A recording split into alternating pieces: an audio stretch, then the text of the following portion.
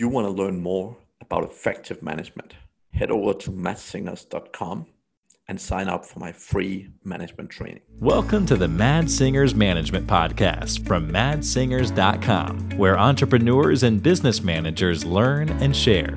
If you like the show, don't forget to leave a review. Hello, and welcome back to the Mad Singers Management Podcast.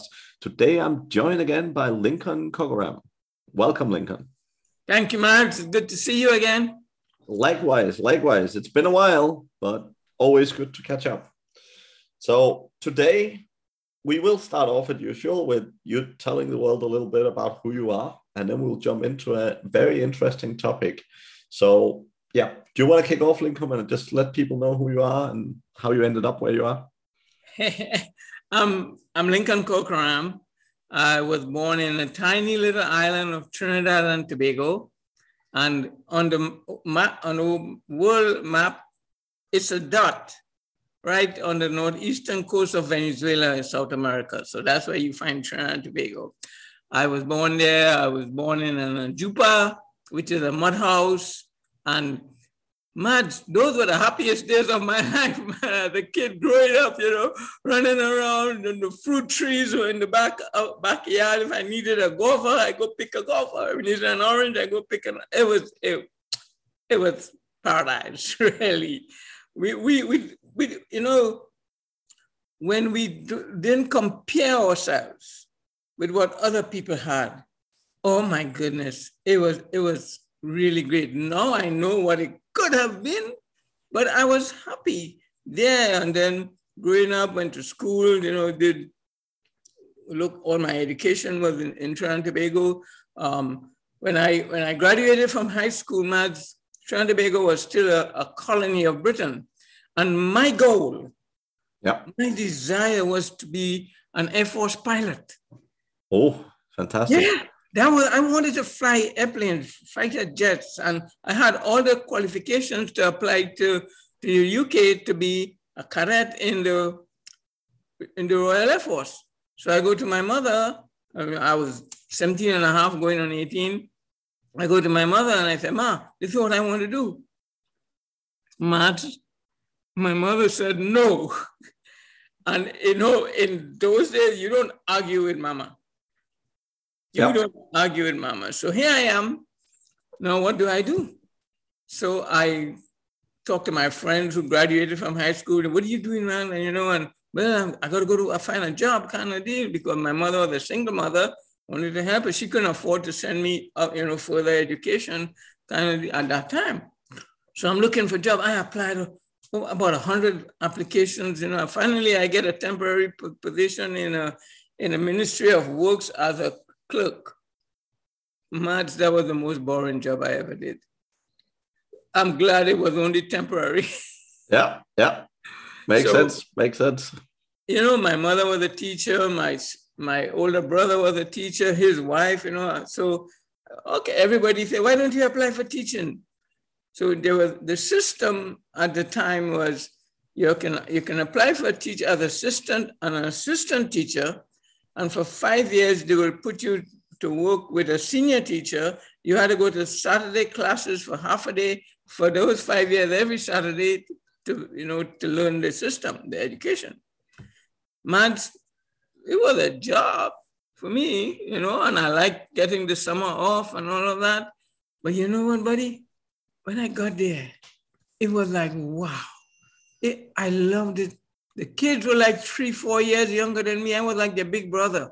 Mm-hmm. And I got blessed because the senior teacher they put me with, her name was Miriam Batista at the time. She was like my bigger sister. And I learned so much from her. It was like a natural coming together. And then my mother being a teacher really helped me a lot. And I was the cricket coach, I was the soccer coach, I was the drama coach, but I loved it. I was not working, I was not working. Then I went to college and got my bachelor's in education, joined the JCs, teaching for a couple of years. In 1977, I got selected to go as an ambassador to in the state of Indiana. We had an exchange program, so I applied for the leave. It was in October, November, late October, early November, and the government said, okay, we'll give you the leave, but with half pay. Okay, I went, came back. I came back, with so many ideas to share, but I keep hitting a barrier. That's not how we do things. And what the nail on the coffin for me really was when I went to I was a math teacher in middle school. I love math. And I went to my principal and I said, sir, how about if we open a math lab? He said, what's that? I said, well, a room with items that the children can go and learn by the discovery method. He said, well, write me a proposal. Mads, I wrote the proposal. And as I'm telling you the story, I'm visualizing me sitting in this man's office across from him, hand him the proposal. He looked at it, he looked up and he said, where did you learn to write proposals like this? I said, in the JCs. Mads, that was the last thing I heard about that proposal. Yep. Then I took a course, in Dale Carnegie course in human relations and effective speaking. And the moderator came to my home after we were finished and he said, Lincoln, you will do excellent in insurance sales. It was like I was ready. Yeah. I was ready. So, cut a long story short, I quit and I went into insurance sales, and within a year, I was teaching the other sales reps how to sell insurance. I found it was my calling, in my genes. 1984, Mads, I'm vice president of Junior Chamber International, traveling to my territory, motivating, encouraging, teaching people. And now I'm campaigning for executive vice president. June of 1984, to tell you how I got to the United States. I got a phone call from the Secretary General, Richard Haywood, who at the time was in Coral Gables, Florida. And the conversation went something like this. Hey, Lincoln, how's it going? Hey, Richard, how you doing, man? What can I do for you? Well, Lincoln, we know you're running for executive vice president, and we know if you run, you're going to win. Everybody loves you. You done a great job for us. But, and Mads, when somebody say but in a conversation, you better... There's trouble coming. put your antennas up and, But Lincoln, we need a director of training and development at the world headquarters. And we've looked around our organization and we would like for you to be that person. Now think about this. This organization at the time was 500,000 members, 80 countries, and he's calling me. I did not even apply. That had to be divine intervention. Yep. And he said, if you agree, we will make all the arrangements. I said, Richard, can I have a day or two to think about this? It's a big decision. He said, sure, take a day or two.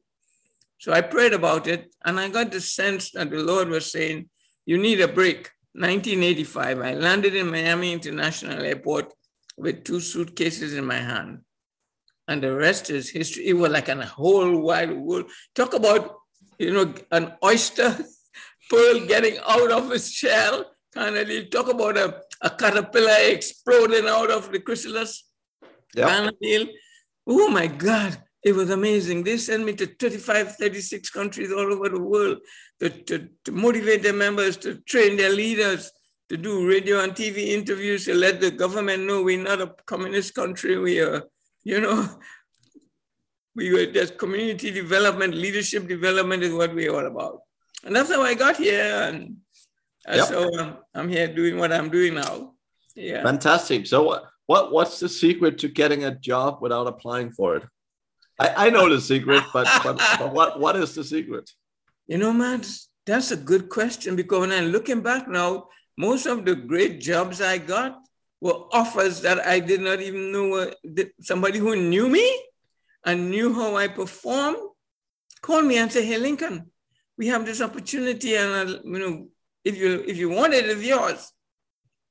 And I'm talking about really good roles, assistant vice president of sales at Retriever Payment Systems. My very last corporate gig, I had applied for a director of sales, district sales manager role. I never got a return phone call or anything. And then out of the blue, I get this phone call. Mr. Kokaram, your resume came across my desk. And are you still looking? I said, well, I have an open mind. What do you have to offer? Well, we have an opportunity here at a company, and your resume kind of match. Would you like to interview? I said, sure. Again, leadership training and development for autotrader.com. That was my last gig, learning manager for Cox Enterprises.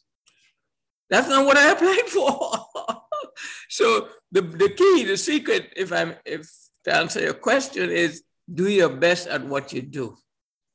Do your best at what you do. Never settle for okay. Always seek to exceed expectations.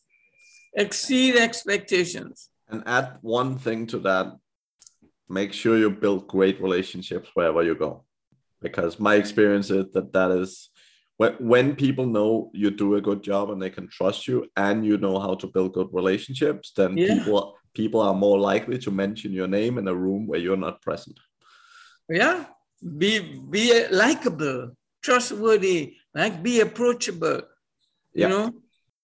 Yeah. Interesting. So Lincoln, it was Independence Day the other day, but it was Independence Day at one point, and it happens usually once a year.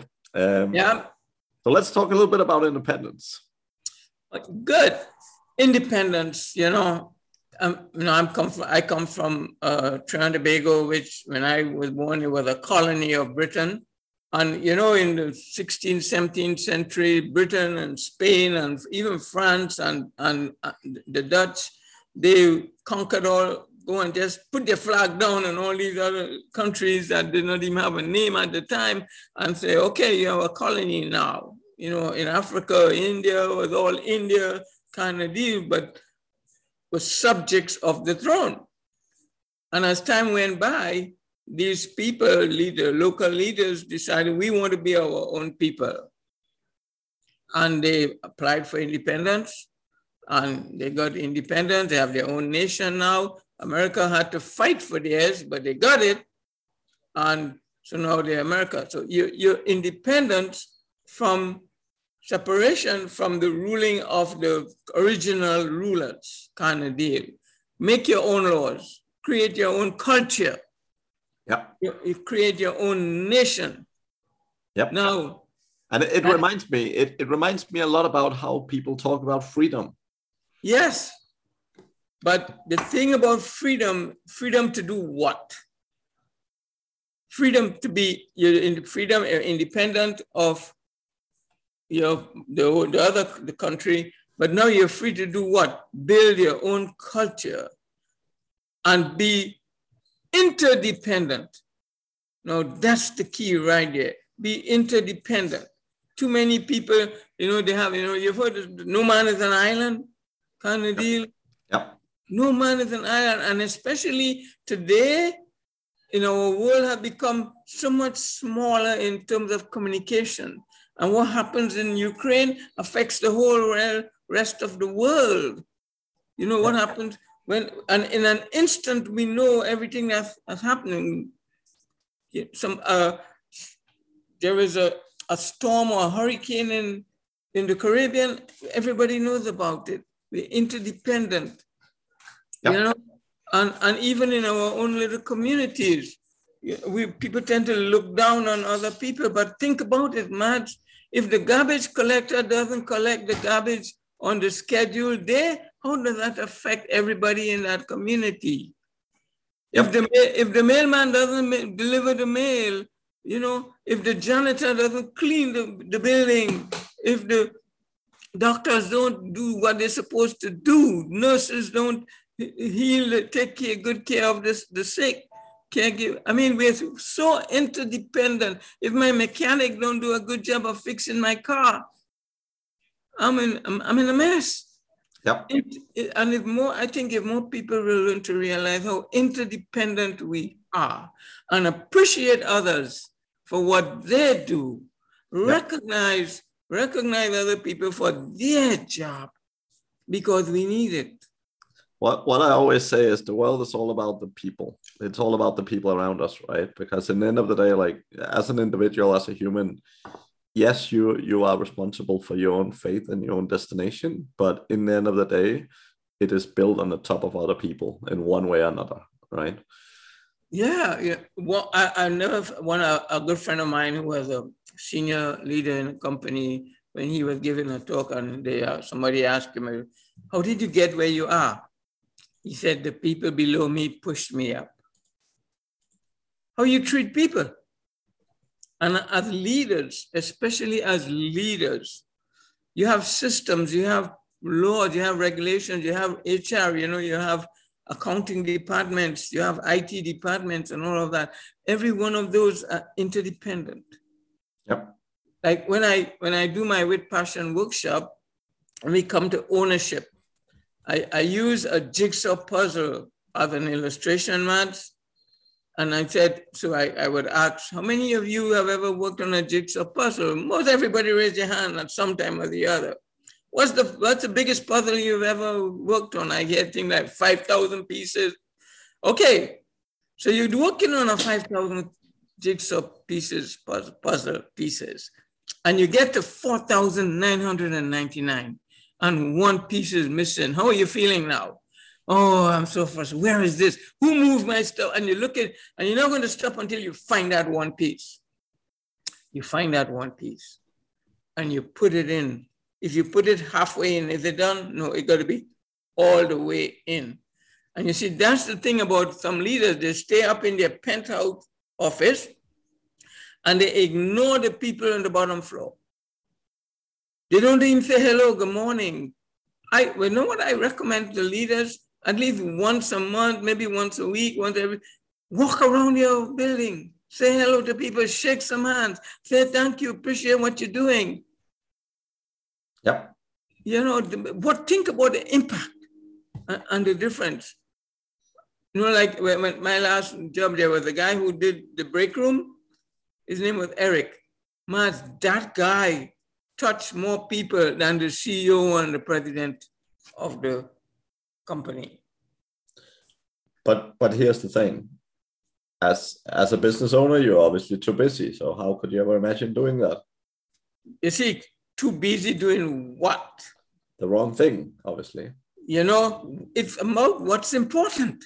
Are your people important? I like to ask CEOs and presidents, what's your most valuable asset? 99.9% of the time, Mads, you know what they say? My people. And then my next question is, what percentage of your budget do you invest in your people? And the head go down like this a little bit. I like the other question, how much of your time are you spending on your people?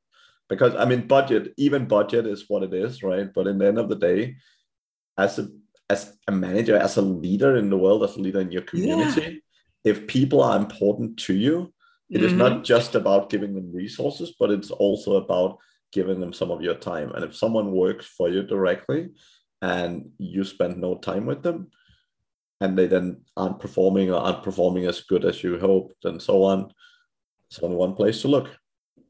I did a workshop for a group of salespeople 3 weeks ago, and it was in person. That's coming back a little bit. It was so good to see people, in the flesh kind of deal, and interact with them. But what was even more powerful, according to what you just said, the president of the company. Now, this head office is in Chicago, but we had this meeting in Sarasota, Florida. He and his executive team, they arranged to have a meeting at the same time in this workshop in the same building, and they joined us ever so often during the course of the day and a half.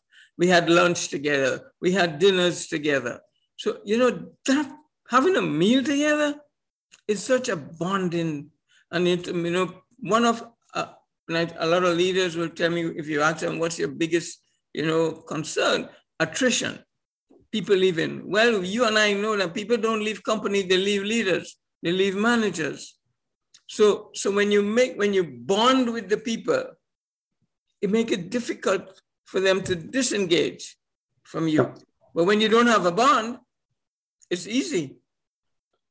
It's just, I don't even see it as difficult to disengage. I look at it as wanting to be there, right? Like, It's not that they can't leave, it's that they don't want to, right? Yeah, they don't even think about leaving when there's a good culture, everybody is on board with one another, everybody is all in with the company, you know, and I feel sorry when I like to ask people, do you have any friends at work? Anybody who you go to have lunch with now and again, who you maybe play some racquetball after work or play around the golf on the weekend, or, you know, do you have any? No. So if something goes wrong with you at work, who's going to take care of you? That's such a valuable asset to have friends at work. Yep. Because where do you spend most of your waking hours? At work. Yep. Even if it's virtual. Yep. Yeah. Connecting with people. Connecting, and you know, you talk about systems and all, but every product, service you're working on is a person who is going to benefit from that. Yep. People. Yep. Definitely. Yeah, I'm working on my third book, and the title of the book is Peopledemics. Sounds interesting. And the thought was given to me because, you know, we go to school, pre-K, kindergarten, elementary, middle school, high school, college, all the way. Some people go all the way to get their PhD, and they spend half of their life in an institution. And what's the focus? Academic. Get a good grade, get a certificate. And then they go out into the world and they're floundering and they don't know what to do. They can't communicate. They don't know how to build bonds. They don't know how to build trust. They don't know how to resolve conflict. They don't even, you know, unless they study, they don't know how to plan an event, a project, they're floundering. And some of them get lucky that they find a good mentor or a good coach by coincidence or by accident, which is good. Some of them get smart. I need a mentor, and they find somebody who they like, and they get help. Some companies will provide additional training for their people. So, Peopledemics. We are all people. I've been to a lot of countries all over the world, and you know, we might look different, we might speak different, we might dress different, we might even eat different things, but deep down, we all have a heart, we all have a brain, we all have a mind, you know, we all can smile, we all can laugh, we all can cry, you know, the basic deep emotions, common. Yeah, they're people deep down. Peopledemics. Yep. 100%. Sounds super interesting. I'm excited to see when that comes out. I hope you give us a heads up. Yep. Well, I'm taking my time though. I write as I'm inspired, Mads. You mentioned communication earlier. Communication. So what's your tips and tricks for all these great leaders and managers sitting out there and want to learn to be better communicators? The first thing is to learn to be a better listener. And I do a 10-second effective listening seminar. And I'll do it for you right now on your audience. This is how it goes. Look at how you were designed. 2 ears, 1 mouth, which is a subtle indication that you should listen twice as much as you speak. I've seen too many leaders cut people short. Oh, I know exactly what you're going to say. Really? Well, let them say it in their own voice anyway. And then the other thing, a leader is having a meeting and okay, you have the agenda. I always coach leaders, you be the last to speak. Because the moment you start to speak, everybody else assume this is what he wants to do and this is what we're going to do. Yep, most people shut up. Yeah, and now you're losing all the brain power from all your people. One of them might have even a more brilliant idea than your idea. When you put all the ideas together, and now you get the best idea. But if you don't listen, you're losing that brain power and all of that. So listening. And the most valuable thing, or the biggest challenge in that case is if you're always the one coming up with the solutions, what happens is when you aren't there to come up with the solutions. Yeah. And then the other thing is, who is in the trenches? You're not in the trenches. They are. They're experiencing. They know what the challenges are. They know what the opportunities are. Ask. Now, what kind of questions? That's another thing. Ask questions that begin with W and H. What are you thinking about? Why should we do this? How can we do this? Because if you ask questions with like, do you want to do this? The answer is always yes or no. But you want to get them thinking. So W and H questions inspire and instill their thinking power. And now you're getting the most out of these people that you're leading. Yep. That makes sense. That makes sense. Excellent topic. Excellent topic. So any other things, any other resources or anything, Lincoln, this time around for the audience? Any favorites? I've never met an individual who said to me, Lincoln, I don't want to excel in life. I just want to be okay. I just want to be average. Everybody had a dream to be great at what they do, to be Superman and Wonder Woman in what they do. But what happens is they allow other people to get in the way. They allow obstacles and they succumb to these obstacles. They have negative thoughts and they entertain the negative thoughts instead of deleting the negative thoughts. But I've learned people who have a passion for what they do excel at what they do. It's not what they do, but how they do it and why they're doing it. Matt, I remember once I was in a hotel in Orlando, Florida, and I went into the men's room, and this guy was cleaning the toilets, Matt, and he was whistling. And that man's toilet was the clean, sparkling clean, and it had such a positive impact on all of us who went in there. He had a passion for what he did.